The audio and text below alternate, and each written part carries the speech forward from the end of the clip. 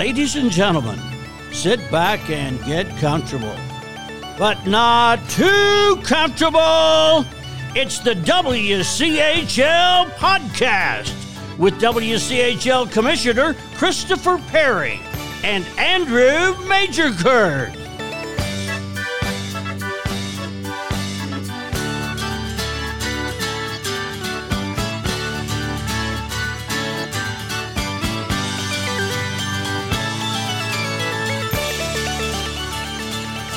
Well, yes, indeed, this is the WCHL Podcast. I am the Commissioner Christopher Perry, and on this very special edition of the WCHL Podcast, not only do we have my very best friend in all of the world, the former Zamboni driver extraordinaire at the Blazers Ice Center, the former general manager for OU Hockey, the current quinceañera scheduler for the city of Oklahoma City. It's Andrew Majorkirk. Andrew, say hello to the masses.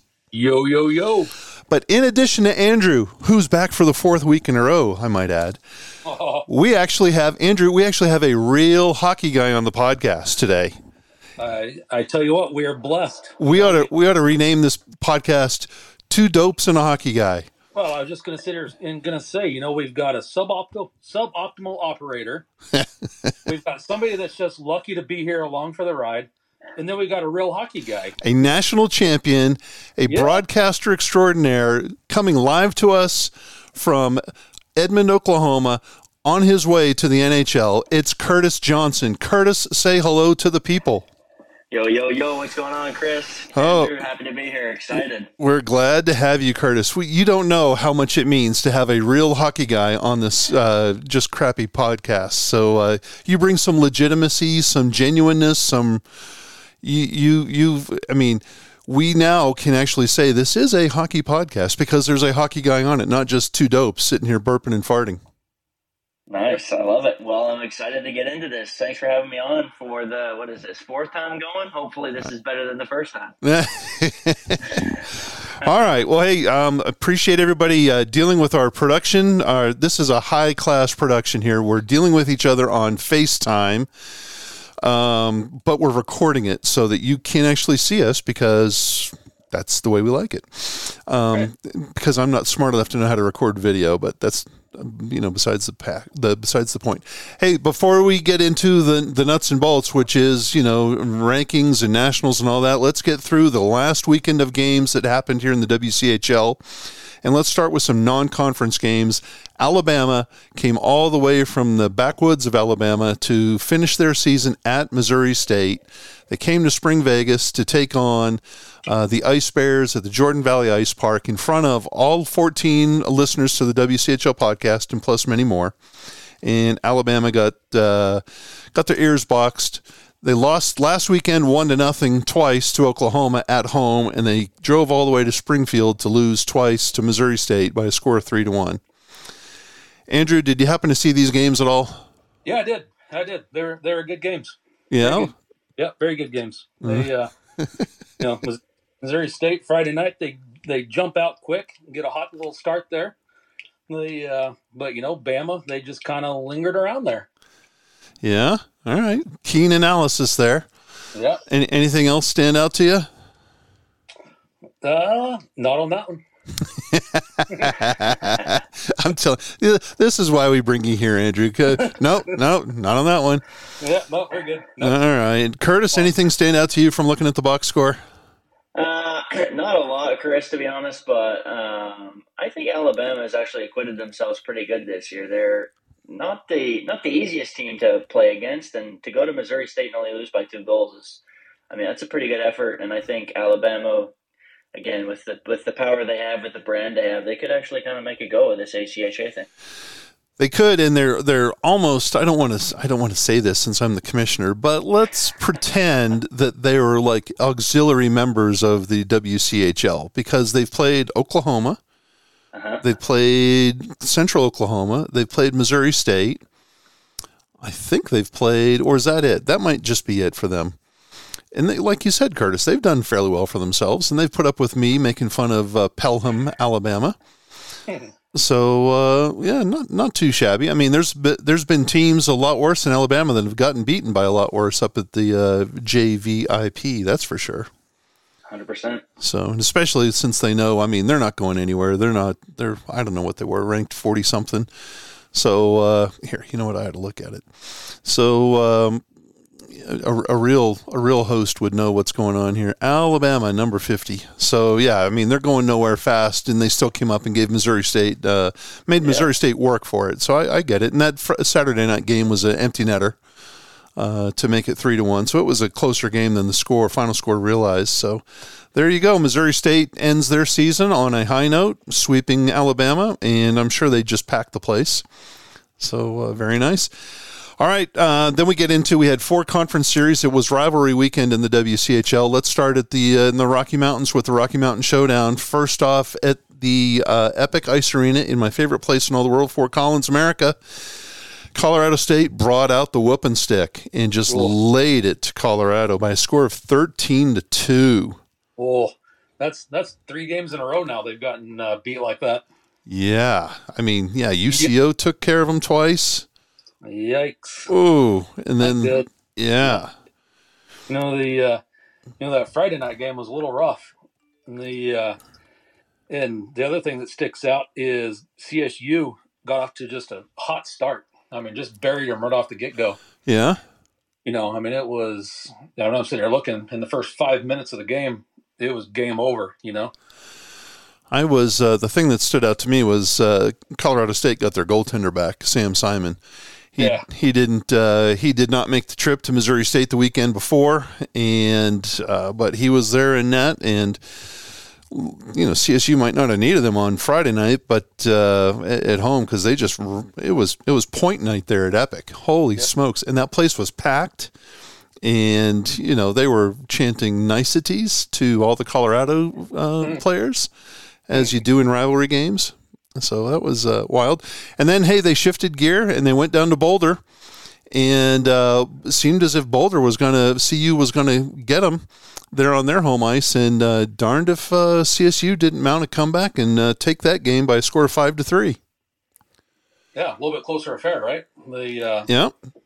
Believe empty netter at the end there, if I'm not mistaken. Yeah, empty netter. So yeah, a little bit closer than 5-3. Yeah. Close game. But the thing that really pops on this weekend for these Colorado games is the amount of shots that these teams put up against each other. Yeah. CU, they 84 shots on the weekend, and CSU had 70. So, I mean, that's impressive right there, in my opinion. Yeah. Anything, Curtis, with regard to the Rocky Mountain Showdown that jumped out at you? Well, I think the scoreline on Friday, but I also think that was fueled by CSU and their senior night, right? There's senior night, the fans were popping off at the pool arena or whatever that's called there, the Epic Arena. Yeah. And then I think on Friday night, CSU, as Andrew was saying, jumped out to the early lead. You thought maybe the Buffaloes were going to get a little revenge, but CSU didn't want to go out without a fight and rallied late in the third there to win it. Insane. So I think CSU has now taken 3 of the 4 games from the Buffs this year. So just kind of wild how that's Camden Lambert has them going in the right place up there at Colorado State. You can't sleep on the Rams. Yeah, it's been a change too, because it used to be, you when we went to Colorado, it used to be the Buffs that would maybe be the tougher game. CSU was typically ranked a little bit lower when I played, but it seems to have flipped over the last couple of seasons. When you played, Curtis, when you played at that rink up in Colorado State where the pool was nearby, did that cause any problems for you?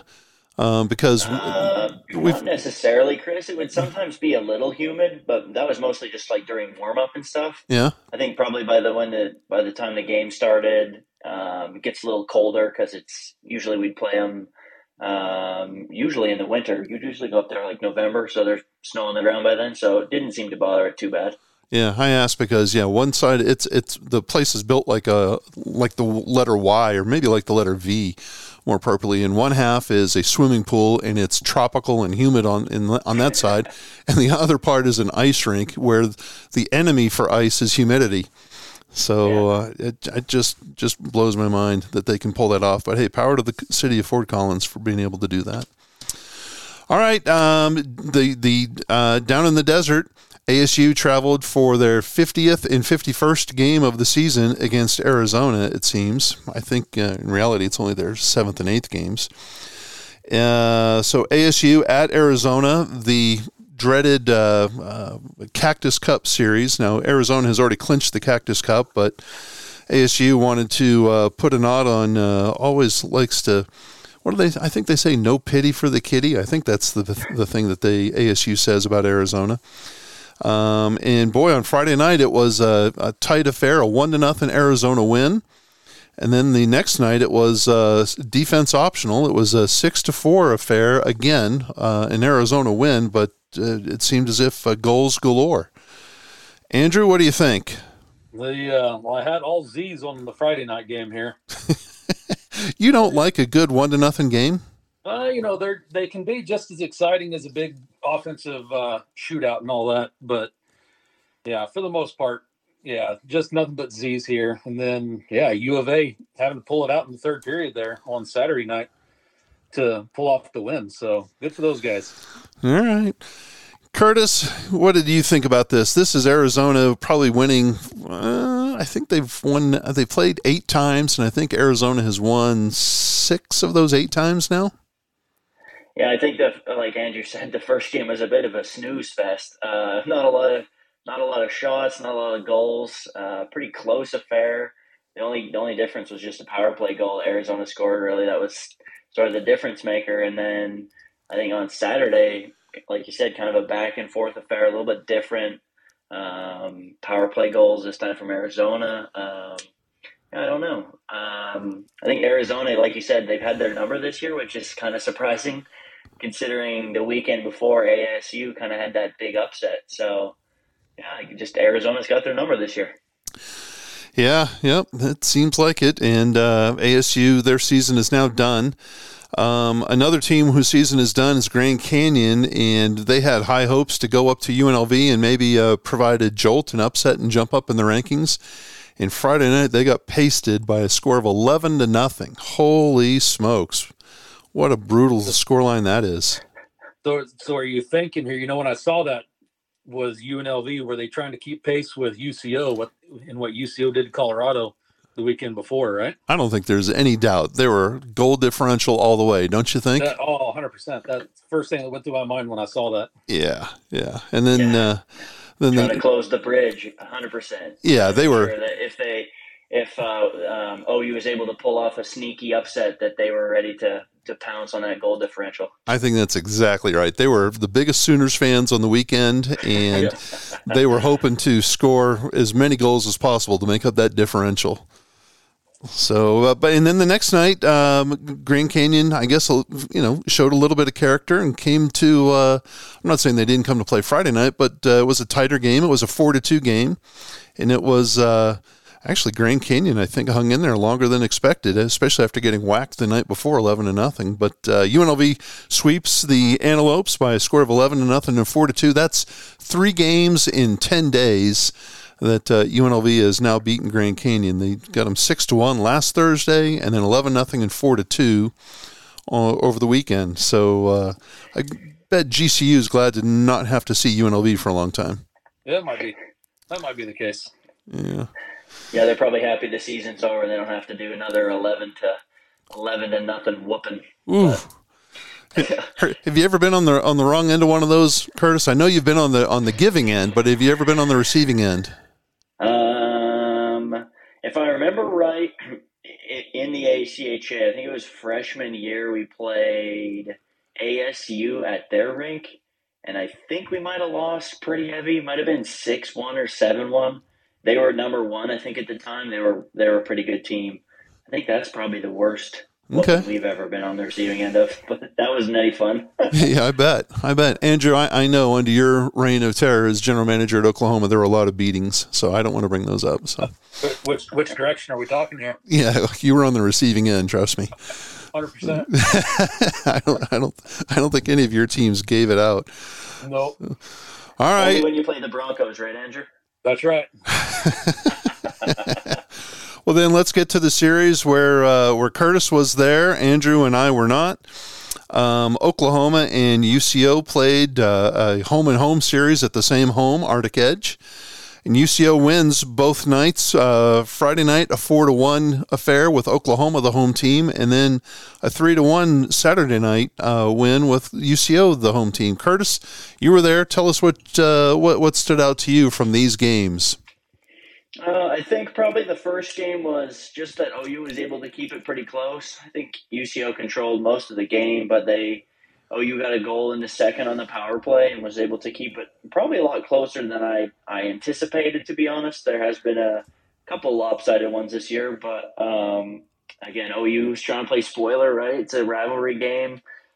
They always give us hard times typically throughout the years, especially when it's sort of the end of the year for them. But I think UCO played pretty good, but overall, I was pretty surprised with just like the scoreline both nights. Nothing really got out of hand, and UCO definitely had to work for it.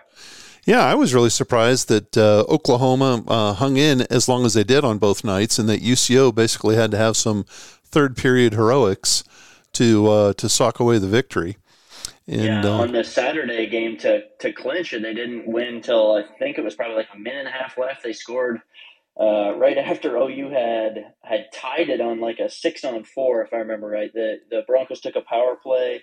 They pulled their goalie, got the power play unit out there, and tied the game, which, I mean, you could have heard a pin drop at the Edge on Saturday when they tied it. And then UCO goes like right down. I think it was probably, 20 seconds later, UCO takes the lead, and then they get the empty netter to kind of put it out of reach on Saturday. Yep, and all of the hopes and dreams of the Rebels in Las Vegas were dashed at the same time, because with those two victories, UCO had secured the WCHL regular season championship. I don't know why we call it the regular season championship. We don't. It's not like we have a postseason. But they're the champions of the Western Collegiate Hockey League now for the second year in a row, and I believe it's the fifth time overall that UCO has won. Fifth time out of I think it's 10 years. Say 8, 9, something like that. I think it's 10. Arizona State won it the first 2 years, and then UCO won it for 3, and then Arizona won it for 2, and now UCO has won it for 2. Yep. And so, UCO has now secured the WCHL championship, and with that comes the auto bid to nationals, and they were pushed to the very brink because, as we talked about, never mind Oklahoma pushing them to the brink, but Nevada, Las Vegas pushed them to the brink. And they were separated at the end. Out of a total of 60 points, Central Oklahoma had 57 points and UNLV had 55 points. So it was just a 2-point difference after 20 games. So basically what that boils down to is that stunning overtime loss to Arizona State a week or two ago for UNLV was the difference between winning the championship or tying for the championship with UCO. So what a great season, what a crazy season. It's never ever in 10 years come down to the very last day, the very last game of the season. That's for darn sure. I know that for a fact. Who would have thought Arizona State would have been the difference maker in the end here? You know what I mean? Yeah, well, I mean, I don't want to break my arm off patting ourselves on the back here, but I think it's a testament to the strength of the conference. Well, yeah. But, I fully expected it to come down to to have to separate it by goal differential, right? I was all over that tiebreaker. Can you believe that? Yeah, I was going to say, I think so did the commissioner, Andrew. He's been dreading that all year. He's sitting in his house with his flip-flops on, counting his toes and his fingers, trying to get to 20, trying to get this thing. I know he was just praying there was an upset and he didn't have to give it away on goal difference. That would have been just the absolute worst to give it away on an auto bid awarded based on goal differential. How terrible would that have been? And the dark side of me here, and this is nothing against UCO or anything like that, but I was kind of pulling for UNLV to win this thing just so that I could watch him struggle having to try to get that trophy out to Vegas. 100%. 100% dark sinister side of me. I was wanting to watch him struggle with that. All right. Well, hey, that's it for Andrew here on the WCHL podcast. Thank you very much. This will be the last time you hear from Andrew. That's right. He's going into a deep, dark hole forever and ever. So say goodbye to the masses, Andrew. Yeah, I mean, I got to tell you, it was bittersweet because I always like to give the trophy to the champion, and like I said, this was the first time that it has ever come down to the very last day of the regular season, and we have no clue who is it going to be. UCO?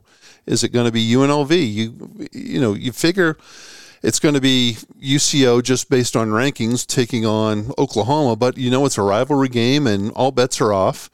And it's conference, WCHL, and Oklahoma has played very, very well recently. Credit to Coach Arvanitis and to his Sooners.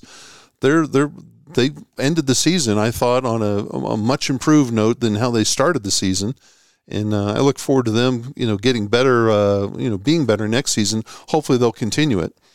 But it was kind of it was precarious because then, if we can't get the cup, if it wasn't going to be awarded in Edmond on Saturday, then it means I've got to pick the thing up and haul it all the way out to Vegas. And I've already spent a little while on the road here this past week, so I wasn't looking forward to that at all.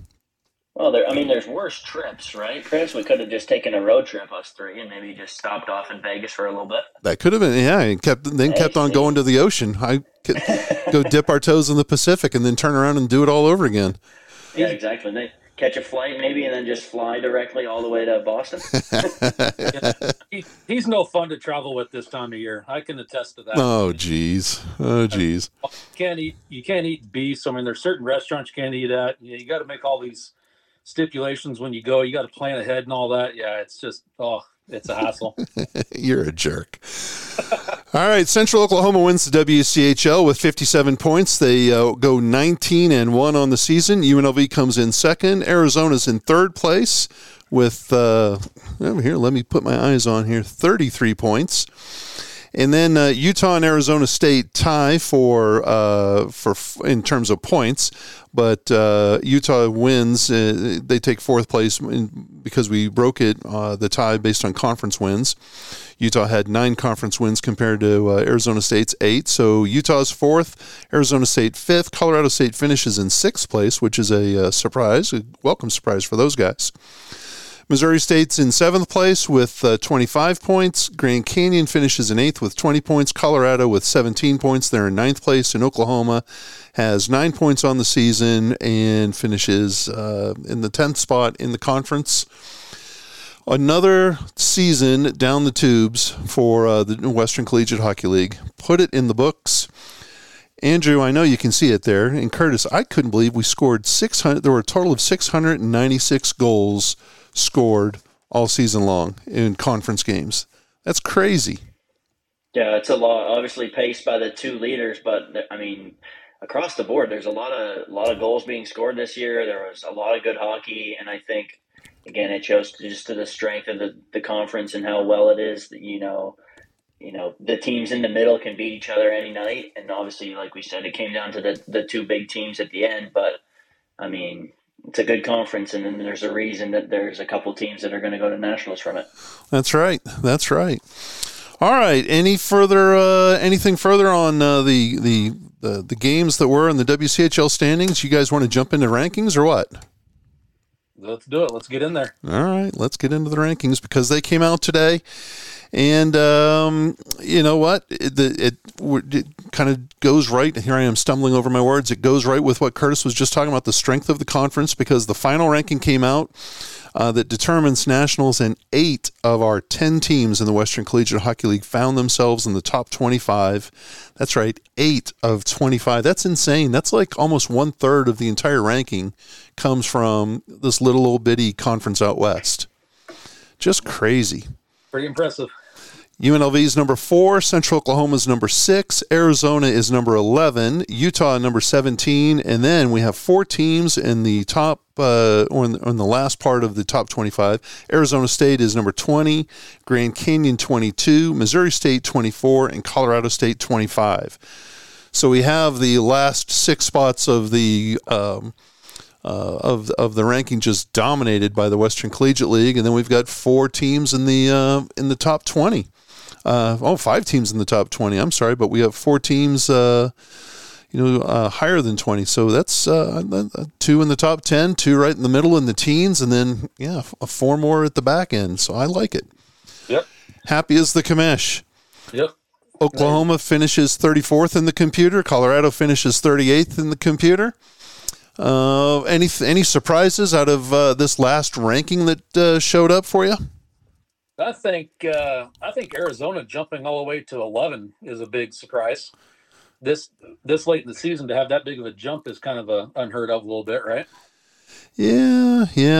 I think that's. Yes, you're correct, but I think it's also easily explained because if you're just looking at these rankings that list 1 through 25, and you don't look at the actual computer ranking itself and how it's the ACHA publishes the actual ranking itself, and it shows the average, and it shows all these things are clustered together because we take 2 rankings and we average them together, and then we sort them based on that average. And Arizona, Pitt, Grand Valley State, and Calvin were all kind of lumped all in there together. And, Pitt lost and tied to Stony Brook. Grand Valley State and Calvin both lost in their conference playoffs, and Arizona ended up winning 2 games. So Arizona jumped those 3 other teams simply because, they're all in a little grouping together. And so because Arizona won the weekend, they went to the head of that little group of 4, and Pitt lost and won, or lost and tied, I should say. And so they're kind of in the middle, and GVSU and Calvin, they both lost. And so that's kind of where they are. Yep. So how about that? I mean, they go from 14 to 11, a jump of 3 spots here at the end. Yeah, that's kind of unheard of a little bit, right? Well, and the same rationale can be said for why the 2, 3, and 4 spots flipped as much as they did. Last week UNLV was 2, and Ohio was 3, Adrian 4, and this week because Ohio played Niagara and won both games, because Adrian won their conference tournament, and because UNLV won, but they were playing the number 22 team. UNLV kind of got penalized for playing the lesser, I guess, their opponent, Grand Canyon. Not ragging on Grand Canyon, I'm just saying that they were the lowest ranked team out of the 3 opponents that Ohio, Adrian, and UNLV played, and that was to the detriment of UNLV. That's why they went to the back end of their grouping that they were in. So, Curtis, what about you? Anything in the ranking jump out other than Arizona jumping 3 spots? No, not really anything other than just Arizona then sneaks in from having to do a play-in game on Thursday and gets to sneak all the way to Saturday to play the Broncos. So, yeah, I mean, that like Andrew just mentioned, that big swing, right? 3 spots. I mean, that's a game changer for them. They move, to a completely different day and a completely different way to get into the tournament and way to get into the finals. I'm hoping they were nimble, because that can be. Yeah, that's the difference between $5,000 or $10,000. I was going to say that's a flight on a Wednesday to a flight on maybe Friday, or a flight on Thursday the day later. So how would you like to? Hopefully they're okay. Yeah. Hopefully they're okay. I haven't checked in with Coach Berman to find out, but hopefully, they were. If they were planning on how would you like to get there on a Wednesday just to find out? Well, your first game's on Saturday. Yeah, you don't play till Saturday. Hey, we're booked on Wednesday. We booked the flights already. Sorry, guys, we're leaving on Wednesday. Yeah. Yeah, and then you got to spend money on rooms and meals and babysitting. Holy smokes. It can be expensive too, right? Because the tournaments, it's not close for Arizona, so I doubt they're taking a bus all the way across the country. So I hope, for their sake. For their sake. Buses and all the rest that goes into it. So yeah, hey, for their sake, I hope they're not busing. Hope not. Maybe they are, but that would be a sentence unto itself. Yikes. That's a long one. And I think the other thing too is, so maybe you can help provide some clarity, Chris and Andrew. The way the computer does it, they have like those 2 polls you just mentioned. Why does it that the B ranking weighs more heavily than the A ranking when the teams do have a tie? Well, so the A ranking, it's my understanding, I probably ought to look this up, but it's my understanding the A ranking is, did you win or lose? Okay. You know what? Here, I need to look at this. I think you're right, though. I think A is the win or lose, and B is the how much did you win by. Yeah, I'm trying to get to the right email here because let's see here. All right, yeah, ranking A is okay. A is how much did you win by? Oh, okay. It's the goal differential equals 7, and then ranking B is did you win or lose, and that's the goal differential equals 1, and so the reason why they use B as the tiebreaker is because they don't want people to be influenced, by running up the score in goal differential just so they can break ties. It should just be based on, did you win or did you lose? That makes sense. Yeah, so that's kind of where those things are, and it's because you were saying Arizona, they tied with Pittsburgh. Yeah, so in theory they both 12.5, but Arizona gets the slightly higher seed, so. Sucks to be Pittsburgh. They just didn't win enough games, and Arizona just sneaks through there. Well, and Grand Valley State's right behind them with an average of 13, and Calvin's with an average of 13.5.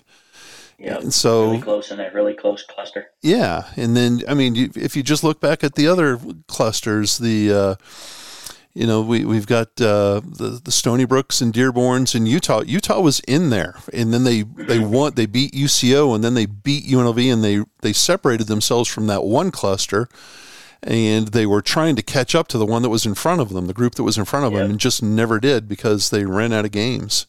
Yep. But kind of wild.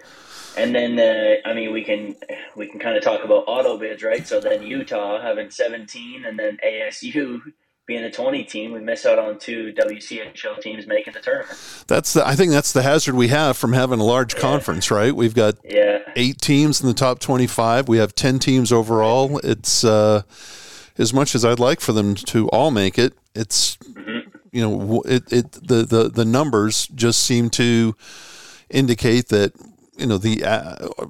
Just the sheer number of teams that we have seems to indicate that if we're going to have 3 or 4 bumps, there's going to be at least one, maybe more WCHL teams in those bumps, just because they're everywhere else. So, you got to feel bad for Utah because this is 2 years in a row now that they've been nationally ranked to go to nationals, but get bumped for an auto bid, right? And I think it's also 2 years in a row for Arizona State as well. I was going to ask you that if it was 2 for Arizona State as well. Yeah. So it's I feel bad for both those teams, anyways, but especially for that reason. Yeah, I think it should be re-examined the auto bid rule. No, I've said it before, but yeah. Well, maybe this is a topic we want to explore further.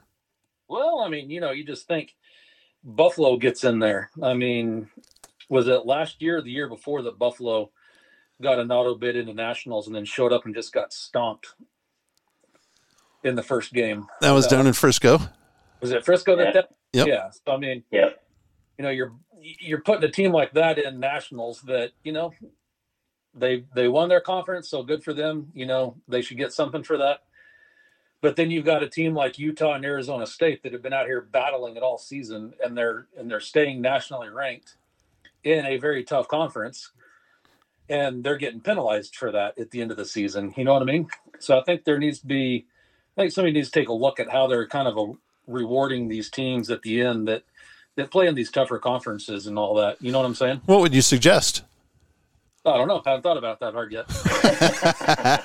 Well, I'm all about solutions, Andrew. And so I recognize that there may be a problem. I'm all about solutions. Buffalo is ranked 58th. And, you kind of want to have the best of the best show up for nationals.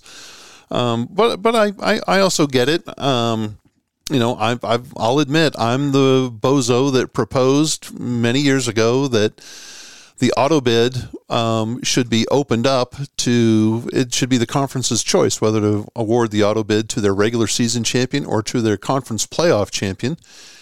And I quite honestly, I never foresaw, I guess this is poor planning and poor thinking on my part, I never foresaw that many conferences would take that option. And I sure didn't foresee that, teams that weren't in the top 20, top 30 would end up winning a conference playoff. I thought it would be good for teams to have a carrot to play for, if you will. Right. As opposed to just showing up and, winning a playoff and, okay, congratulations, now go home. You got nothing. And the team that you might have beat gets to move on to nationals. But, there are 8 conferences in the ACHA, and 5 of those 8 have chose to award their auto bid to the conference playoff winner this year. The Western Collegiate League obviously doesn't have a playoff because geography is not our friend. And it would just be too much. I mean, we could do it, but it would cost a lot of money. And my personal preference is, I serve at the pleasure of the coaches, and I'll do what they want to do. But my preference would be to take that $10,000-$15,000 they would have spent to go play in a conference playoff and take that money and put it towards going to nationals. 100%. 100%. So, but who knows? Maybe, I'm all about different ideas and different solutions. So, Andrew, when you do get around to thinking about it, maybe jot it down and shoot it to the dumb commish and see let's see if we can't make something happen. I'll put my thinking cap on for you. All right. In the meantime, let's hit a button or two, and then we'll come back and let's get knee deep into nationals. How does that sound? Sounds good. Let's go.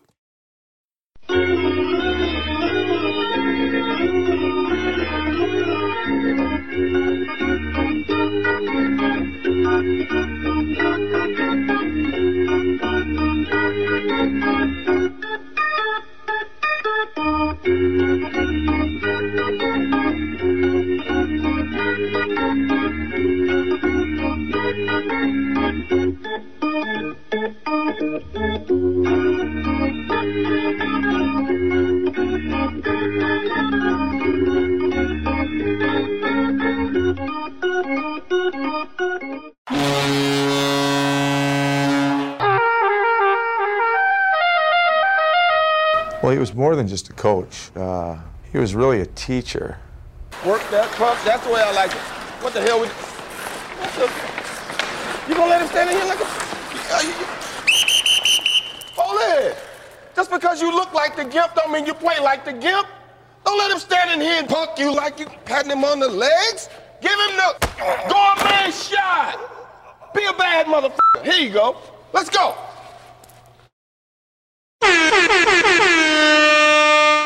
But hey, as they say in hockey, let's do that hockey. All right, Chance the Rapper, let's do that hockey. And with this ranking that came out, we now know the 20 teams that are going to go to nationals in 2 weeks to go play in the New England Sports Center in Marlborough, Massachusetts, just outside. It's closer to Worcester than it is to Boston, but it's technically, I guess we're calling it Boston. And as we talked about, Nevada, Las Vegas is the number 4 seed. Central Oklahoma is number 6 seed. Arizona will be number 11. Utah and Stony Brook and Arizona State have gotten the bump because there are 4 auto bids that came in.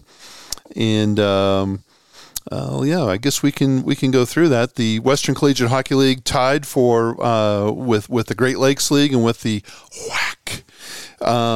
For having the 3, all 3 of those conferences each got 3 teams into the field. The Central States League and the Eastern States League, the B Conference, MCH, along with the 2 independents, they each got 2 teams in. And then the crappy Pittsburgh League, the crappy Philly League, and the crappy New York League, they each got their champion in. So the auto bids that bumped people it was IUP from the Pittsburgh League. They won the CHMA playoffs. Navy from the Philadelphia League won the regular season for the ECHA. Buffalo, number 58, we talked about them just a bit ago. They won the NECHL, that New York League. They won that playoff. And then the surprise of surprises, Michigan Dearborn, ranked number 19, won the WAC conference playoffs. No surprises. Well, hey, 3 of us here called it last week. The other 2 conference playoffs that happened, the Great Lakes League went according to plan. Adrian ended up winning that one. And then my B conference playoffs went according to plan, as Jamestown beat Illinois State to win that auto bid. So that's what I mean by a surprise, Andrew, because Indiana Tech and Lawrence Tech were the top 2 seeds in that WAC conference, and they didn't even make it to the finals. Bounced. So there we go, and that means that we have games on Thursday. It's going to be number 13 Grand Valley State taking on the number 20 seed Buffalo.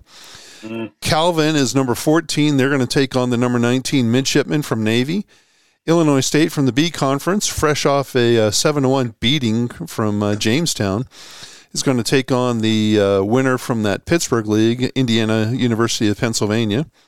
And then Lawrence Tech and Michigan Dearborn. I think this is like the 4th time in the last 6 games that those 2 teams will have played. They're going to get to play the 16-17 games. The winners of those Thursday games get the pleasure of getting beaten by numbers 1 through 4 on Friday. The number 1 seed is still going to be Minot. Number 2 is Ohio. Number 3 is Adrian. Number 4 is UNLV. And then the big fun will be on Saturday when the 5 through 12 teams get going. Number 5, Liberty takes on number 12, Pitt. Jamestown, from the winner of the B Conference, number 7, will take on Niagara in a very good. I'm looking forward to that game. That should be very good. Indiana Tech takes on Maryville in the 8-9 game. And then the 6-11 game is an all WCHL affair, and it's great, but it sucks. Yeah. It's UCO against Arizona. We only have 3 teams in the from the WCHL in nationals, and right from the jump, the 2 of those 3 have to play one another right in the very first game. All the way in Boston. What a crap sandwich that is. Yes, it is. I'm telling you what. Although, it should be a fun little affair because both coaches are known for, their preparation. Heck, they know one another. They're both, working together to help out the Team USA that's going to play in Romania. And they know their X's and O's, and it's not going to be a checkers match during that game. It's going to be high mass. It'll be like Mr. Spock on Star Trek. It'll be 4D chess going on the ice between Central Oklahoma and Arizona in that game. Yeah, it'll be fun to watch, but unfortunately, we have to watch it all the way from Boston. Right? Yeah. What a deal! All right, well, hey, let's go through it. Do you guys want to offer up some predictions, some prognostications, or do we want to talk? You know what? Hey, let's talk about 2 other things before we get there. Calvin is the number 14 seed. They're going to open up the tournament on Thursday. They play in the second game of the day. They're going to play the Midshipmen from Navy. And the reason I bring it up is because Calvin has I don't know if it's a Jesuit school or what religion it is, but apparently there's a prohibition against playing on Sunday. And many, many years ago, we're talking, it's now 2023. So this would be 2017, 2018 when Calvin first moved up to Division I. Both the ACHA and Calvin kind of got snookered. The guy that was running the ACHA at the time said to Calvin, hey, you know what? Men's Division I, they're getting ready to change their format for nationals. They're not going to play. They're going to take Sundays off from now on. So this won't be a problem. Come on up to Division I. And the ACHA was told, hey, you know what? Calvin's getting ready to change their policy. They're getting ready to be a lot more lenient and to allow their kids to play on Sundays. So allow them up to Division I. And then that guy left. And meanwhile, Calvin's sitting here going, well, we don't play on Sundays. And the ACHA is sitting here saying, well, guys, our quarterfinals are on Sundays. So I was the interim executive director at the time, and we made a concession. We said, look, for a 3-year policy, for a 3-year term, if Calvin makes it to the quarterfinals, the ACHA will agree to play the game Sunday night at midnight, 12:01. So we can avoid your prohibition against playing on Sunday. But after the end of 3 years, we would agree to do that for 3 years. And after 3 years, you have to make a choice. Either you're playing on Sunday or you're leaving men's Division I because, this is how we're going forward. and that agreement got extended by a year for COVID purposes, which understandable. I get it. They didn't play for a season, so shouldn't have it count against them. But apparently, nobody thought about it until pretty recently. So then all of a sudden, it's like they're looking at the bracket and they're saying, "Oh, well, Calvin, what do we do if Calvin wins?" Yeah. So the New England Sports Center, the host of the tournament, shot down the idea of playing at midnight. And so that's why if you look at the bracket, that's why if you look at the schedule, there are some on the Sunday, there are some alternate times there for games for the second, third, and fourth games of the day. And that's because if Calvin wins the first two games, if they beat Navy and then they beat Adrian, they will be placed in the 8 o'clock game on Sunday. And the other two quarterfinals will be moved up a spot. So that's why you see in some alternate numbers there in terms of times. If Calvin loses one of those first two games, obviously everything goes as planned, right? Everybody rejoices and we just go on down the road. But it's an issue. And apparently it was to the point where the ACHA approached Calvin and said, look, this is what we're doing and you have to agree to it. We're not going to have a forfeit, right? We're not going to have a forfeit at Nationals where we play 3 days and then on the fourth day a team just doesn't show up. We're not going to have that. So you either have to agree to this or you're going to have to decline your bid. And they agreed to it.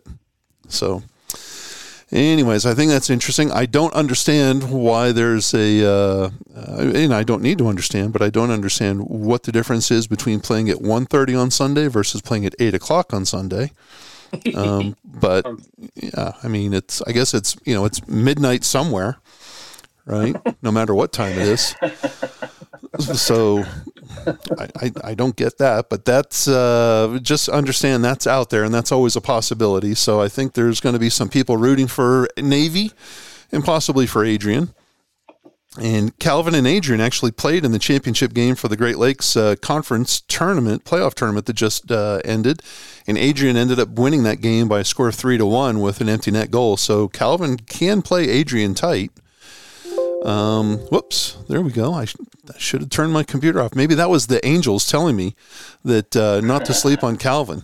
Yeah. So anyways, that's why we have some goofy looking times, if you will, for those Sunday games. And also just a reminder that all these games are going to be broadcast on Hockey TV. I'm sure we'll have a discount code coming soon, but it's probably going to be for the low price of somewhere like $20 or $25. The people from Flow Hockey. Flow Hockey is the presenting sponsor for the national championships in Boston. And Flow Hockey is now has absorbed Hockey TV into their conglomerate. And so, all the games are going to be on Hockey TV, which ought to be interesting. I also think that, and I say interesting because it's going to be a one camera setup, right there on the red line, kind of a pan and scan type of a thing. I don't think we're going to be getting any close, zoomed in, tight shots. I don't think we're going to be getting multiple angles. We're definitely not going to be getting behind the net shots. I'll be stunned if we get instant replay. So just understand it's, while we're very happy for Hockey TV and glad that they're a sponsor, it's going to be a little bit different than what we're used to for men's Division I at least. So any concerns there from Calvin or for Hockey TV or anything else before we jump into predictions? Yeah, I don't think you're going to have to worry about the Calvin thing on Sunday. Why do you say? Just throwing that out there. So you're saying you're saying, Andrew, that my Lenten Friday prayers will have been answered? Something like that. It's tough to root for Adrian sometimes, but I'll have to. Yeah, we can all pull for him on this occasion, right? That's right. Special dispensation. I wonder what I gotta look it up. I had to look it up. What religion Calvin is? They're probably Methodist or Episcopalians or something like that. I think we looked it up last year. Yeah. What are they besides non-Sunday people? I have no idea. Shows how much you and I pay attention. Well, we're not hockey guys, so. If I got the right school, it says they're a Christian Reformed school. Yeah. Does that sound right? Oh, hey, yeah, it sounds good to me. I don't want to turn this into a religious podcast, but what the heck is Christian Reform? I have no. Let me look it up. Let's see. I mean, that sounds like that's an offshoot of the Christian Delinquent, or Is this the school from Grand Rapids, Michigan? That's the exactly right school, right? That's exactly right. Yeah. Yeah, it says right here. Yeah, a Christian Reform. Wow. Interesting. I think there's other schools in the ACHA. Brigham Young was one, but they're no longer playing in the ACHA. They had, I get that. Hope College that plays Division III, they have a similar prohibition against playing on Sunday. And I'm not trying to bag on religion at all. I mean, whatever floats your boat works for me. You do you, and I'll do me, and don't infringe on my rights, and I won't infringe on yours. That's kind of my thing. But Liberty is the most religious school out there. Liberty. Yeah, Liberty is a big religious school as well. Yeah, and they have no problems playing on a Sunday. I mean, heck, they regularly play on midnight games, that start on Saturday night. So I don't get it, but I don't need to. Liberty's a religious school until it comes to Friday and Saturday nights at the hockey rink. Yeah. Andrew, you're not making many friends on this podcast today. Holy smokes. Send all angry emails to andrew@wchlpodcast.org/complaints, and they'll get directly to Andrew. I remember a time that you tried to fight Jerry Falwell in the hallway, so don't go there with me. It wasn't Jerry. It was Jerry Jr. But that's a story for another day. Oh God, Jerry was no longer with us at that time. So, all right, let's on that note, let's move on. Andrew and Curtis, what do you think? Game 1 on Thursday. Thursday is always kind of a fun day at Nationals, because it's you think you're going to see some stinker games, and because you've got some teams that may not deserve to be there playing against teams that are a little bit better than most. And but Thursday always turns out to be tighter than we expected. I don't think anything's going to be different here. Number 13 Grand Valley State kicks things off against number 20 Buffalo. Buffalo always plays. They play a gritty, rough version of ACHA hockey. Grand Valley State. This is going to be their first time coming to the men's Division I tournament. What do you think's going to happen there? Curtis, let's go with you first, since you're the hockey guy here. Well, I'm not picking Buffalo. In my opinion, Buffalo doesn't necessarily deserve to be there. They're ranked very low. Again, file your complaints to Andrew, not to me. So I'm going to pick Grand Valley State in that one. I think first time at Nationals, I think they'll come out flying. But you're all right. Buffalo, typically when they go, they do play a little bit rough and a little bit gritty. So it may not be like a blowout type game, but I think Grand Valley State will beat them. Andrew? I second what Curtis said. I'm going Grand Valley State. Buffalo, number 58 against number 13? Not a game in my opinion. Yeah, Buffalo. I remember when Buffalo played down in Frisco at Nationals down there in what was that, 2018, 2019? 2019, I guess it was. And Grant Ledyard, the former Dallas Star, who now lives in Buffalo. His son was playing for that team, and they played tight for 2 periods of hockey, and then the wheels came off, and all of a sudden 10-minute misconduct started being handed out left and right, and I think Buffalo ended up with half their bench being tossed. So I kind of see this going the same way. Grand Valley, I think, is going to smoke them, and then Buffalo is going to have a parade off the ice in the third period. All right. Well, hey, we just got through giving it to the Catholic or to the Christian Reformists from Calvin. They're the number 14 seed. They'll be taking on the midshipmen from Navy. Navy is the regular season champion for the Philadelphia League, the ECHA. Navy's going to come. Those guys are always going to be in tip-top shape. The question will be skill and talent. So what do you think there? Calvin versus Navy. Andrew, go ahead. You go first, since Curtis was so nice to figure out where Calvin was in terms of Grand Rapids and that they were Christian Reformists. Yeah, I'm gonna pick Calvin on this one, but I think it's gonna be a close game, right? Because Navy's a little bit higher ranked. They're what are they?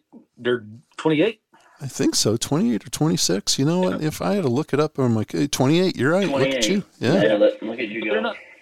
They're not a bad little team, right? So I think this will be a game to watch here. But I think in the end, Calvin will pull it out.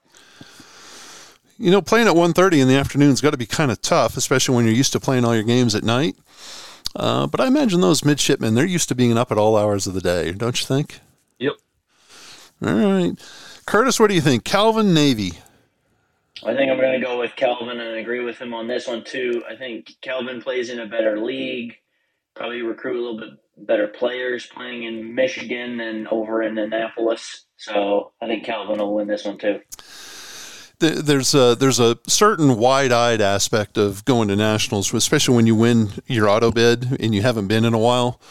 And I think that Buffalo, Navy, and IUP might succumb to that too. There, could be, oh my God, we made it to nationals. Oh my God, we're here. So that, whereas Calvin's like, we've been here before, and we kind of know what we got to do. So I think Calvin's should take it. As much as I wouldn't mind seeing a Navy victory. That would be fun on the first day to watch the Christian reformists take it on the chin and not have to worry about Sunday. All right, out of the B conference is number 15 Illinois State, the Redbirds, making their first appearance at nationals, and they're going to take on IUP. I think they're the Red Hawks or the Scarlet Hawks. That's what they are. They're the Scarlet. So Redbirds versus Scarlet Hawks. It's the battle of the shades of red. Redbirds, and Illinois State taking on Indiana, Pennsylvania, the 15-18 game. Curtis, what do you think there? Illinois State's out of the B conference, so go easy on us there.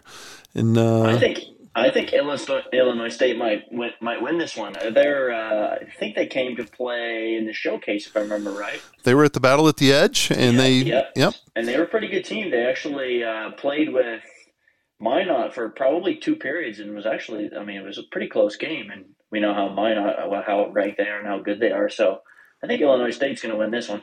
All right. Andrew, what do you think? Yeah, I'm going Illinois State on this one. I think it'll be close. The Illinois State goal scoring might be a problem for them, and we've seen IUP play, and they play a good little sound game. So this could be a tough little battle here. I think this is actually going to be a really good game. Illinois State has some great goaltending. They have Brendan Donovan and Mark Imbruglia as their netminders. Donovan's their number one, and they have some pesky scoring guys. Number 18 for Illinois State, I believe it's Tony Campese. And they have number 77, a kid named Casey Colantonio. And the only reason I know them is I just saw them. They played. They were in the B Conference playoffs up in Fremont, Nebraska recently, this past weekend. And Illinois State, they've got they've got a line that can play. That 12-18-77 line can score. And if they've got some really good goaltending, so yeah, I'm hopeful that Illinois State, this is their first appearance, and they could be wide-eyed and kind of in awe. But I got a sense they're going to take care of IUP. IUP a couple of years ago came down to Oklahoma and played Central and Oklahoma, didn't they? Yep, they sure did. Yep, they did. And as I recall, they had a stud on their team who scored like 99% of their goals. And he scored in overtime to beat Oklahoma, and he scored all the goals in 2 losses to Central Oklahoma. So, well, that should be fun. Illinois State, all right. Curtis and Andrew both say Illinois State's going to take care of IUP. And then the 16-17 game, we referenced it before, Michigan Dearborn and Lawrence Tech, both out of the Michigan area. They've both played each other, a couple of times. I think this will be the 4th game against one another out of their last 6, respectively. So LTU making their first appearance at ACHA Division I Nationals against Michigan Dearborn. Andrew, what do you think? I'm sticking with my dark horse here, going Dearborn. Really? Look at you. So you're going to pull an upset there, 17-16. I am. All right. Curtis? So I'm. This one's tough for me, to be honest. I don't want to agree with Andrew again, but I come back to sort of the Michigan Dearborn's been there before. I know we played them one time in Nationals, and Lawrence Tech first time, so you don't know if they're, like you said, they're going to maybe wilt under the pressure first time going to Nationals. Oh, man, it's a tough one. Just to be different, I'm going to go Lawrence Tech because I don't know if Michigan Dearborn can beat them twice in the span of a couple weeks. Okay. So I'm going to take Lawrence Tech on this one. That's fair. That's fair. All right, well, then let's move on to Friday, where we have 1 through 4 taking on the winners from Thursday, and we have that would mean UNLV would kick things off, the number 4 seed, taking on Grand Valley State, according to Curtis and Andrew. So what do you think? UNLV is going to take care of Grand Valley, or is that going to be a game? I think UNLV takes care of it. Yeah, Curtis? Yeah, same. I think UNLV's too good. As much as I want Grand Valley to upset them, but no, I think UNLV will take it. They're just a really good hockey team. Tell us how you really feel there, Curtis. Come on. All right, so we got Vegas moving on. Adrian will then take on Calvin, according to your predictions, and I think we've all established that we'd all like to see Adrian win that game. Is that correct? Yeah, all Adrian. Yeah. All right. Yep, Adrian all the time. Ohio would be in the next game. They would take on Illinois State. What do you think there? The Bobcats versus Illinois State. Bobcats are loaded. They're on fire. Yeah, I think you got to go Ohio on this one, unfortunately. Andrew, I know they're your favorite team of all time.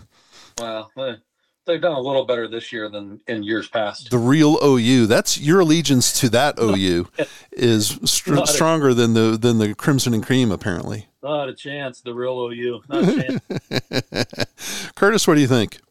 I think Ohio will win this one too. They're a pretty good team. They're well coached. We played I guess it was my junior year in the final. They were a good hockey team then, and they just continue to be good. So I'll take them. Okay.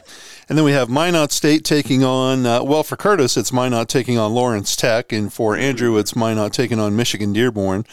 I don't know that it's going to matter much. Curtis, what do you think? Who's going to win that game? No, I don't think it does matter much. I think Minot State will beat whoever they play. Yeah, that's my prediction. All right. Andrew, the same? Yeah, I'm going Minot. It has potential if it's a Minot Dearborn game. I think it's got potential to be a good one, but yeah, all Minot here. All right. Well, hey, then the fun really gets going on Saturday. We've got Liberty taking on Pitt, the 5-12 game to start us off at 10 o'clock on Saturday morning. Curtis, did you ever have to play in one of those early morning games at Nationals? Oh, man, I'm trying to remember if we did or not. Let me just run through the times we were ranked.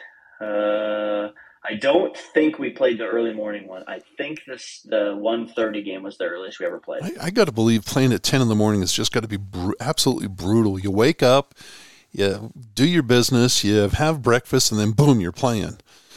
Yeah. Wow. Okay, Liberty versus Pitt. What do you think? 5 through 12. Pitt's a pretty good little team. They won the Eastern States League. They won the Eastern State League, and they upset Minot. What was it? Was it last weekend or a weekend before that? Liberty last did. Weekend. Yeah, Liberty. Did, right? Yep. Last weekend, yeah. So I'm going to take them in that one. All right. Andrew, what do you think? Yeah, I'm going Liberty. A little bit too much firepower here. All right. I didn't know if your Christian reformist was going to, leak out there and lean the other way against the Flames of Liberty. I got to get back in the good grace junior there. All right, well, we know which way Curtis is going to go in this next game because it's Central Oklahoma against Arizona. This is the Wchl podcast, so whichever way we go, it's going to be a winner-winner. Curtis, I figure you're going to say that Central Oklahoma is going to prevail over U of A. That is my prediction, yes. I cannot bet against the Broncos, of course. So I'm going to go with them. Yeah. And to be fair, I mean, if you were to bet, you'd probably have to drive the bus up there, right? Because you're going up there hopefully to broadcast some of these games, and if they found out that you bet against them, you would either have to ride in the luggage compartment. Yeah. Or on top. They'd probably put me on top, like in one of those those ski things on the top of like one of those vans. Just crush me in the compartment. The grandma in like National Lampoon or something like that. Yeah, exactly. Yeah, Coach Rivera just put me on top, and he duct taped me to a chair on top of a car or something, probably. Yikes! All right, Andrew, what do you think? UCO or Arizona? You know what? I'm going UCO on this one. A little bit better offense, a little bit better goaltending, a little bit better defense. Woo! Bulletin board stuff there from Andrew. So I'm going UCO here. We might have a listener in Tucson. You never know. That's all right. All right, the next game is Jamestown against Niagara, number 7 against number 10. Jamestown out of North Dakota, Niagara out of freezing cold Buffalo, New York, close to Canada. What do you think? UJ versus NU. Andrew, you go first.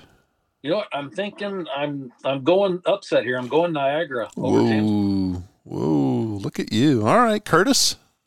I'm taking the chalk. I'm taking Jamestown. Yeah, I got to see Jamestown up close and personal, and man, they're good.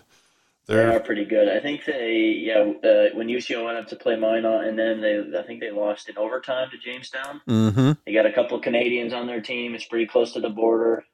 I'm biased being Canadian, so I think Jamestown will probably win this one. I just got to see them live up close and personal for 2 games, and they're fast skaters. Their forwards are small and slippery, and they get those greasy goals right on the top of the crease. And they've got gigantic defensemen that just, nobody claps anymore these days, but they let these just wicked hard wrist shots that break the boards go. I mean, it's just insane. They're Jamestown. I'm biased because they're in my B conference, but I think Jamestown could make some noise here. But Niagara's going to be a tough. Niagara's going to be a tough out. There's no doubt about it. Yeah, Niagara is going to be a tough out. They go to the championship, or they go to nationals like pretty much every year. And every year they've gone, they've made some noise. Typically, they win at least one game. That's right. And they play Ohio They've beaten Ohio earlier this year. I think they've played Adrian and came close to beating Adrian this year. So. Yeah, that's going to be a hell of a game. And then the next game should be good, too. Indiana Tech against Maryville. What do you think there, Curtis? I think this is the one where I'm probably the most on the fence, but I think I'm going to take Maryville. Really? Okay, wow. Yeah, I think that's going to be my upset. I've taken pretty much all the favorites in the rest, so I think Maryville will win this one. Andrew, what do you think? I'm going Maryville also on this one. Wow. A little more... I would say a little more battle-tested, maybe, if that makes sense. All right. Well, very good. Well, that would mean then, Coach John Hogan, who is a listener of this podcast, even though he's not in the WCHL anymore, he'll appreciate that.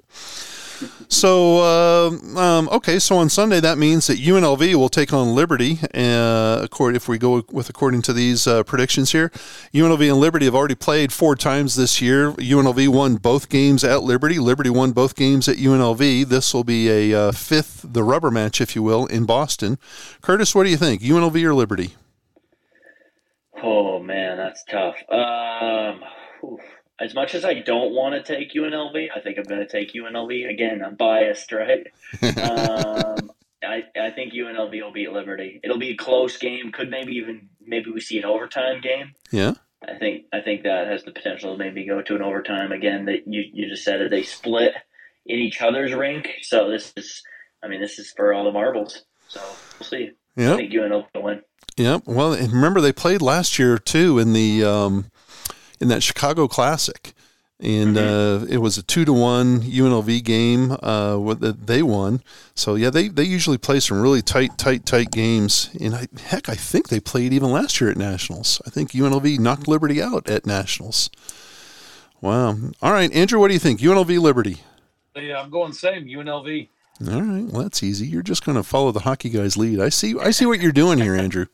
Yeah. You're in Curtis's wake here, and you're going to stay in that little safe zone.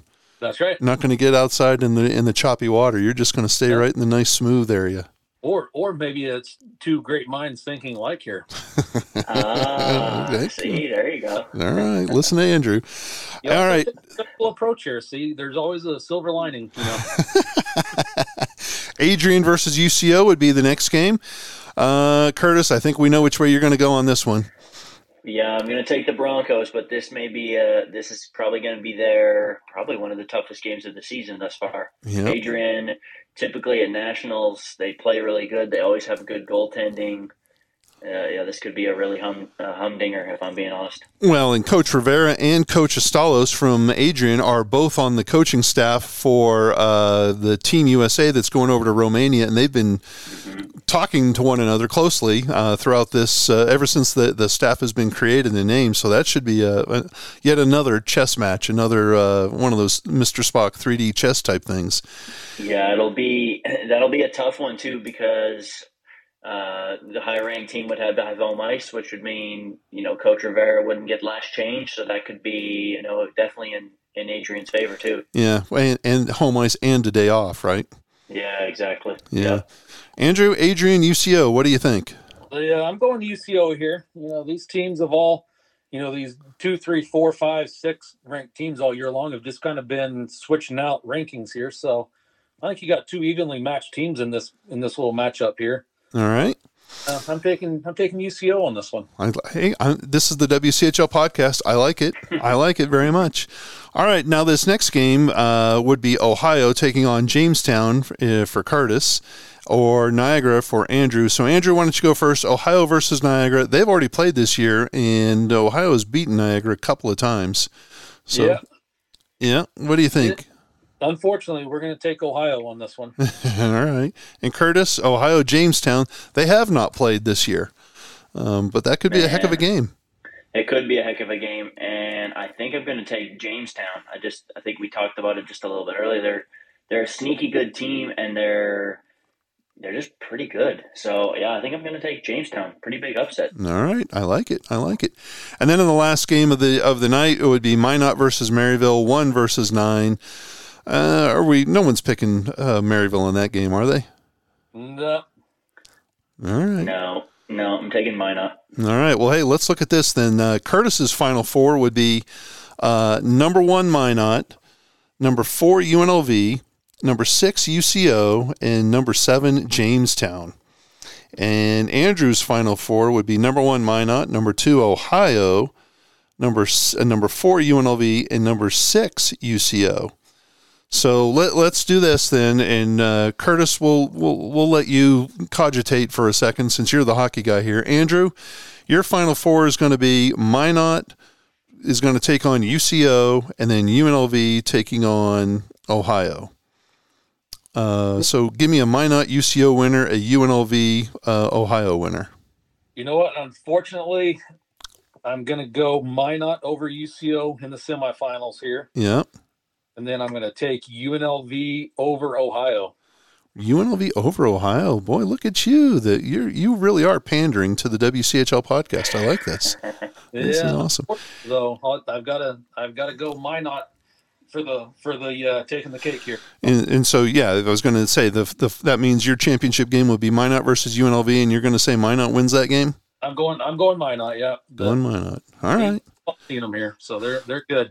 Well, Curtis, your Final Four is going to be kind of a very familiar affair because it would be Minot versus Jamestown, and they've only played 100 times against one another this year, and then UCO taking on UNLV, another WCHL conference game. So what a Final Four that would be, by the way. That would be crazy, wouldn't it? Jeez. Man. All right, so who do you got? Minot, Jamestown, UCO, UNLV. It's going to be Minot beating Jamestown, close game. Yeah. And then it's going to be UCO beating UNLV. All right. And then, yep. And Surprise. Shocker. I know. Shocker, right? Yeah, I know. The blue and gold is bleeding through just a little bit. And no one would have picked that one. All right. Now here's where the rubber meets the road, Curtis. Minot versus UCO in the final. They've already played 3 times this year. Yep. And they all 3 went Minot's way. They did they? Yeah, I think so. Yeah. I'm pretty sure they did. No, they did. Yes, they did. I think one of the 3 games was close, and the other was the other 2 in Minot were not close. That is correct. Yeah, they came to the showcase, and it was pretty close to the 3rd, I will say. Yep. Oh man, Do you want to defer? I can't not go with my heart here, guys. You guys are going to kill me. I can't not go UCO here. There you go. All right. So every time, and this is a fun little stat for you here. Yeah. Every time that UCO has won a national championship, guess who they have beat on the way? Minot State. There you go. You know, every time UCO has won the championship, it's also been in the state of Ohio. That is true. Look at that. Yeah. So you're saying that we're not going to do it because it's in Massachusetts? No. Hey, I'm saying it's time to set a new standard. Exactly. It's time to break the Ohio curse and move into different states. I would absolutely love it if UCO or UNLV took I would like to see a UCO UNLV final. I think that would be great. I would love. How do we map that out? Let's try this again and redo it one more time. I think that would be great, and it would be kind of fun to see, and it would be for a lot of bragging rights because I know that UNLV right now is kind of chapped that they finished a couple of points behind UCO in this conference standings. They're probably wishing that they had a playoff right now, but right. Hey, them's the breaks. All right. Well, very, very good. So there you have it. Andrew has picked Minot as a winner. Andrew does not care about the WCHL and has said that over and over again throughout this podcast. And Curtis has shown his allegiance to both the blue and gold, the Broncos, and also to the WCHL. So Curtis will be returning soon on the WCHL podcast. Appreciate that, Curtis. All right. Very, very good. And I think what we'll do is we go, we'll try to get some more folks on here and get some more prognostications, and we'll see what other kind of predictions we can get going here. So very nice. This is the part of the podcast where it kind of turns goofy, where it kind of turns into free for all, where it goes where we have anything else. Do you guys have anything you want to offer? Anything you want to discuss? This is open topic. Let's see. Go ahead, Andrew. Yeah, jump, Andrew. Go. I was going to say, you beat me up last week about my Netflix show, Full Swing. Yeah. About the PGA guys. I'm 3 or 4 episodes into it now, and it's telling you it's straight fire. It's awesome TV to watch. Really? Yep. What's so straight fire about watching spoiled rich guys wandering around? There might be a few things that pander to you. So you might want to tune in. It's good. It's good watching. Okay. What, are they eating ice cream or a bunch of plain M&Ms or what? They might be Cheetos and Mountain Dew. All right. Full Swing is still going for Andrew. Interesting. Yep. I might have to check it out. I watched that, Andrew. I finished all 8 episodes. It was really good. I loved it. See, there's a hockey guy backing me up here. Oh. But I'm also a golf snob too. I love golf. It's a great sport to play now that I'm retired. 8 episodes. Is there like a cliffhanger at the end? Not necessarily. They saved the best for last, though. I don't know if you're going to watch it. They just say that Rory is in episode 8, so yeah, okay. It's mostly about him and his sort of his leadership role that he's taken on now that there's that breakaway live golf or whatever, and just how the rest of the PGA guys have kind of followed his lead on everything that's going on. All right, I've got 2 questions for you guys. Over under. And I'm going to set the over-under at 50. What is the over-under for the number of white belts that are shown throughout the all 8 episodes of Full Swing?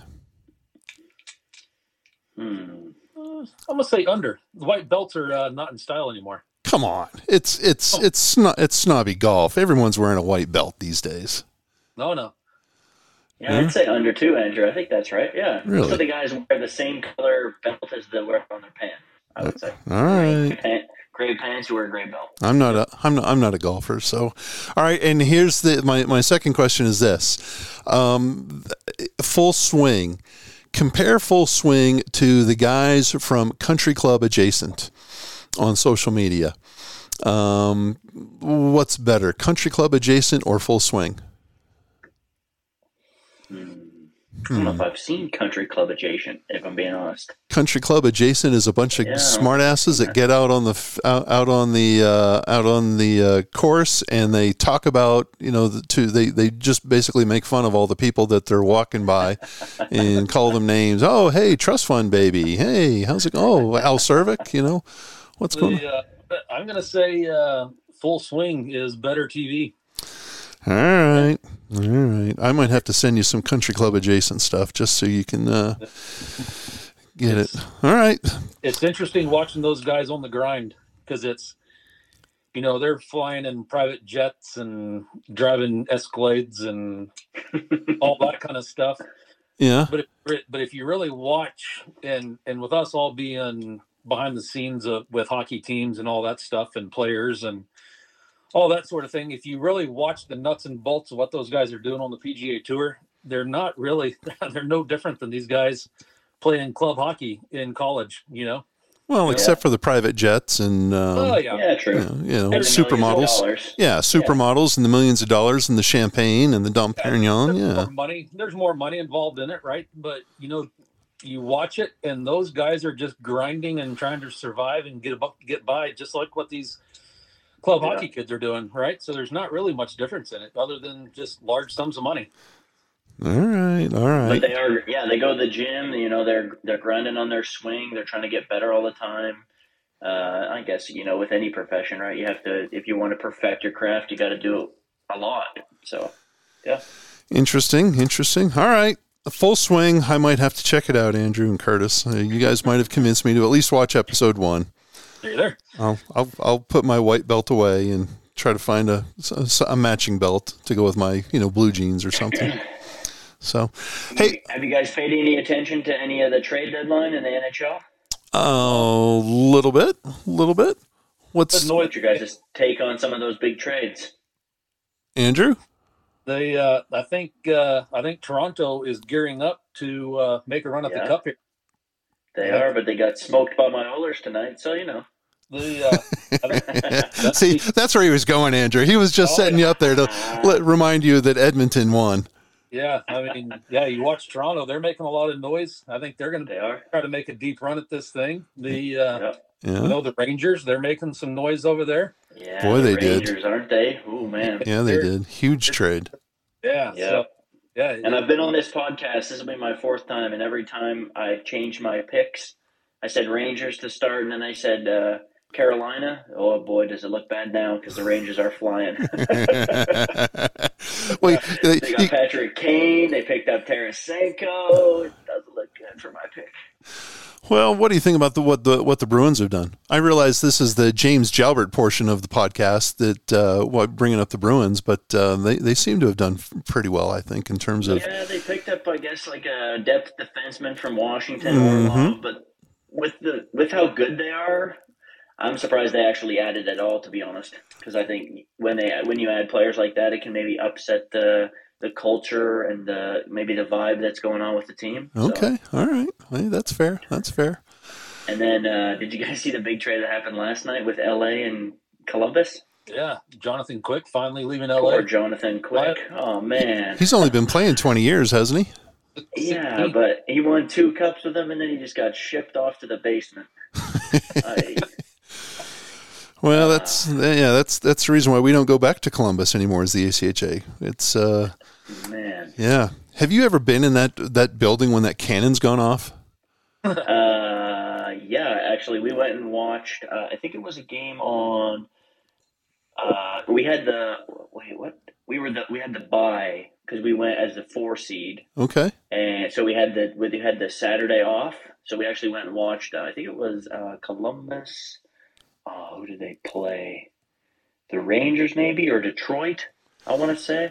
Yeah. Yeah, that cannon was going off. It was pretty good atmosphere. I'm telling you what, I think I nearly wet my pants when that cannon went off the first time. I think I was at that very same game because I was having to do some publicity with the Blue Jackets on the radio that game that you're talking about because it was the off game during when we were playing at the Ice House. Man, that cannon went off. And I think I just about wet myself. That was just so dang loud. What a thing, huh? I don't get to hear it very often this year. They are very, very bad, which is surprising. They're going to be a lot better. All right, Curtis, I got to ask you this since you're the lone hockey guy in this podcast. How many goalie goals have you seen in your lifetime? Man, we personal. were just talking about that. Yeah, because, personal? Personal. I mean, there's only been 8 in the NHL. We just had one over the other day, and I forget who it was scored against. It was Vancouver. Who did he score? Yep, Vancouver. Yep. Hallmark for the Bruins. Yep. I don't think I've ever actually seen one, to be honest. Really? Never been on the ice? Never saw anything like that happen? Okay. I never have. No. Interesting. Andrew? Sitting here racking my brain. I couldn't believe that there had only been 8 goalie goals scored in all of the NHL games after all the years. Who's the 8 goalies? Do you know? Nah, I have no clue. I just know the most recent one, Linus Ullmark. And I thought I read where the most recent one was before this was in 93 or 94. I thought there was a newer, more recent one than that. I thought that you could maybe be... Mike Smith. Mike Smith, I thought, had scored one recently. Yeah. I thought Smith did when he was in Arizona, right? Oh, look at this! It was just Pekka. It was Pekka Rinne only in 2020. Really? Okay. Well, there we go. Yeah. It shows you how much I know. Look at this. I just Googled it yourself, just like you guys did. And yeah, it says where was I getting my information? It says it's been done 16 times. List of goal-scoring goaltenders. This is courtesy of Wikipedia. Is it maybe only 8 different people? Well, no, Mike Smith did it in 2013. Yeah, look at all the ones that have done it in 2000. Brodeur, Jose Theodore, Evgeny Nabokov. And then you get this, who's Mika Norinen? Did he play in the ACHA? He played for the Sabres. Here it is. It was an own goal. There we go. Method of scoring. That's not, you can't count that. That doesn't count. No, because then there's a lot of own goals in there. Yeah. Listing them off. There you go. Yeah, there you go. So let's look at 1, 2, 3, 4, 5, 6, 9. You got it. Yep, you got it. Yeah, there we go. Okay. So Hextall had 2 back in the 80s. Chris Osgood, Marty Brodeur. Yeah, Pekka Rinne in 2020. I must have looking at the wrong Twitter account. Oh well, losers. Theodore, Nabokov, Smith, Rinne, Ullmark. There you go. Yeah. Marty Brodeur with 3 of them though. Isn't that 2 own goals? 2 own goals, but still. Yeah. 3 goals. That's not bad. Hey, that'll. He got paid. That's for sure. Mm-hmm. Andrew, the last time we were on the podcast, we talked about how many ceremonial puck drops that we've done, which amounted to a total of 0. Curtis, how many ceremonial puck drops have you done in your lifetime? That's seriously a question. How many puck drops do you think I've done? 0. Well, come on. You don't think UCO's asked the broadcaster to come on out there and drop the puck? No, the broadcaster to drop the puck. Come on now.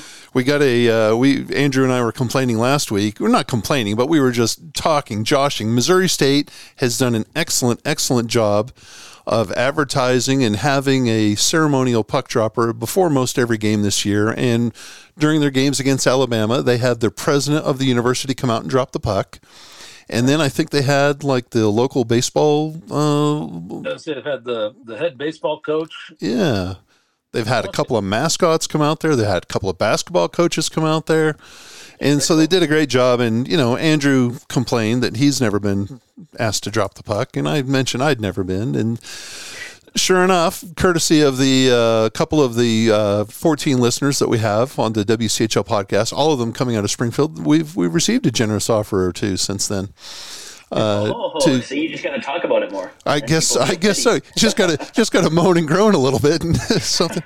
Of course, this offer was to come up in May and drop the puck before we watched a replay of a Missouri State game. So it was a good tongue-in-cheek offer, but we appreciate the offer very much, and we appreciate you guys listening to us and giving us a hard time about it too. So.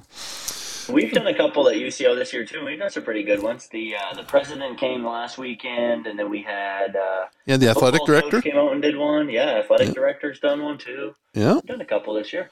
We in Oklahoma, I know they had the softball girls come out and that's cool. come out and they did it before a Friday night game. In fact, OU, to their credit, I mean, that was probably the biggest coup of the season there for Oklahoma because they got a lot of free publicity. If you look on the softball website, the Instagram and all that stuff, man, they were all over the hockey game before their season got going. So that's really cool. Yeah, I guess that was a team building experience for those girls, and obviously now they're kicking butt and taking names.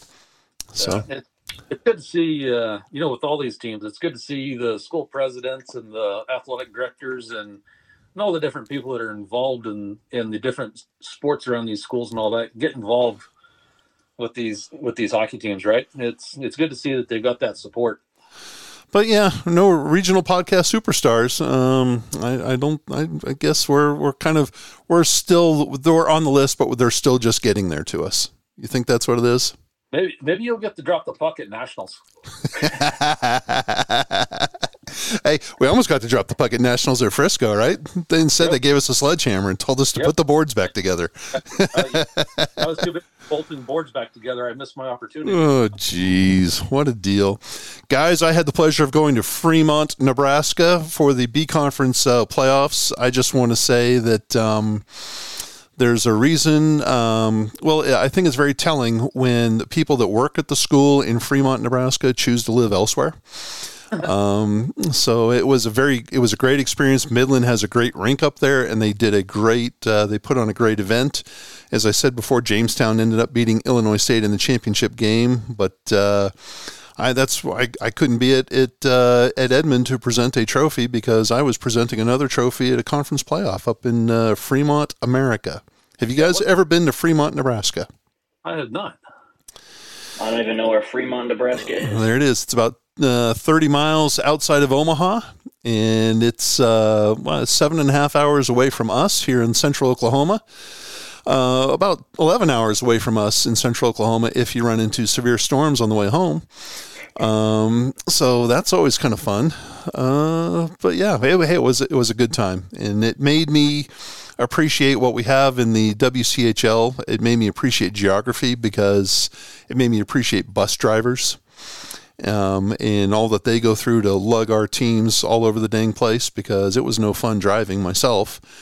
And it also made me reconsider driving to Nationals in Florida for the annual meeting. So I'm probably going to get onto an airline website here in a little while and try to find some fat man seats to get me somewhere.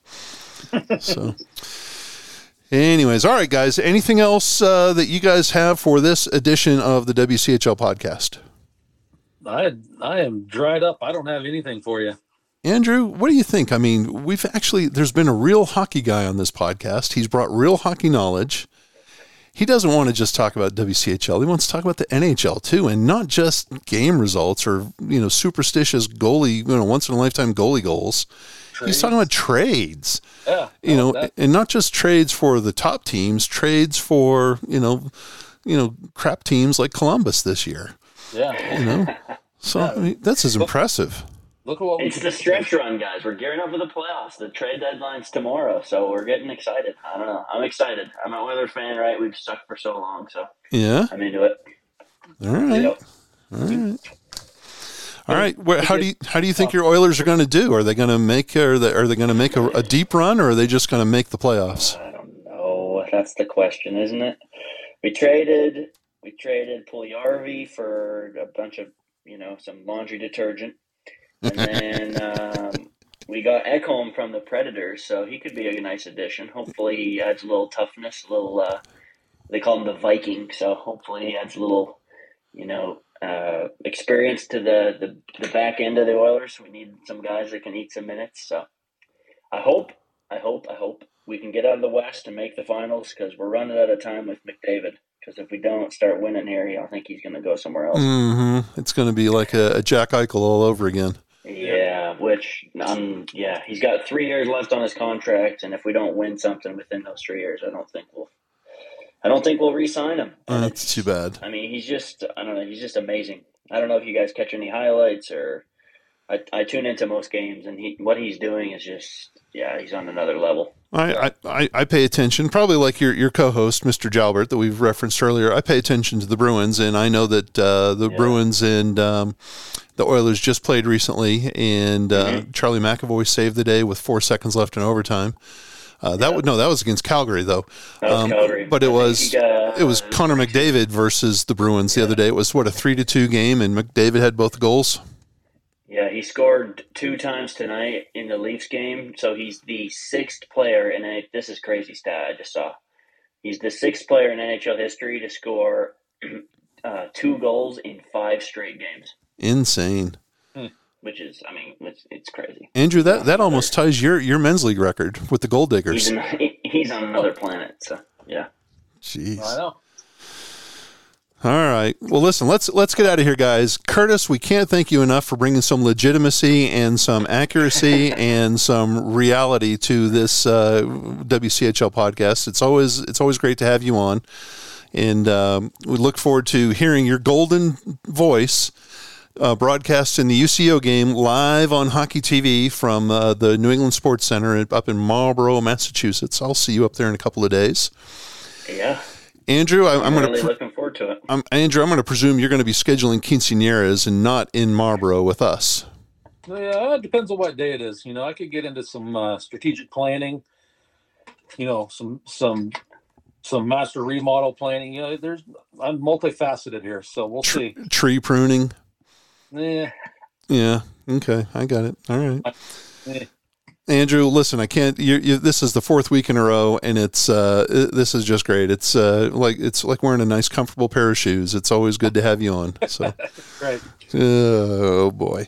All right, listen. We want to thank everybody for listening to the WCHL podcast. We want to thank you for your support of the WCHL throughout the season, and stick with us as we go try to make a deep run in nationals. It's here. It's going to be here in 2 weeks, and it's an exciting time, as Curtis said, for the NHL.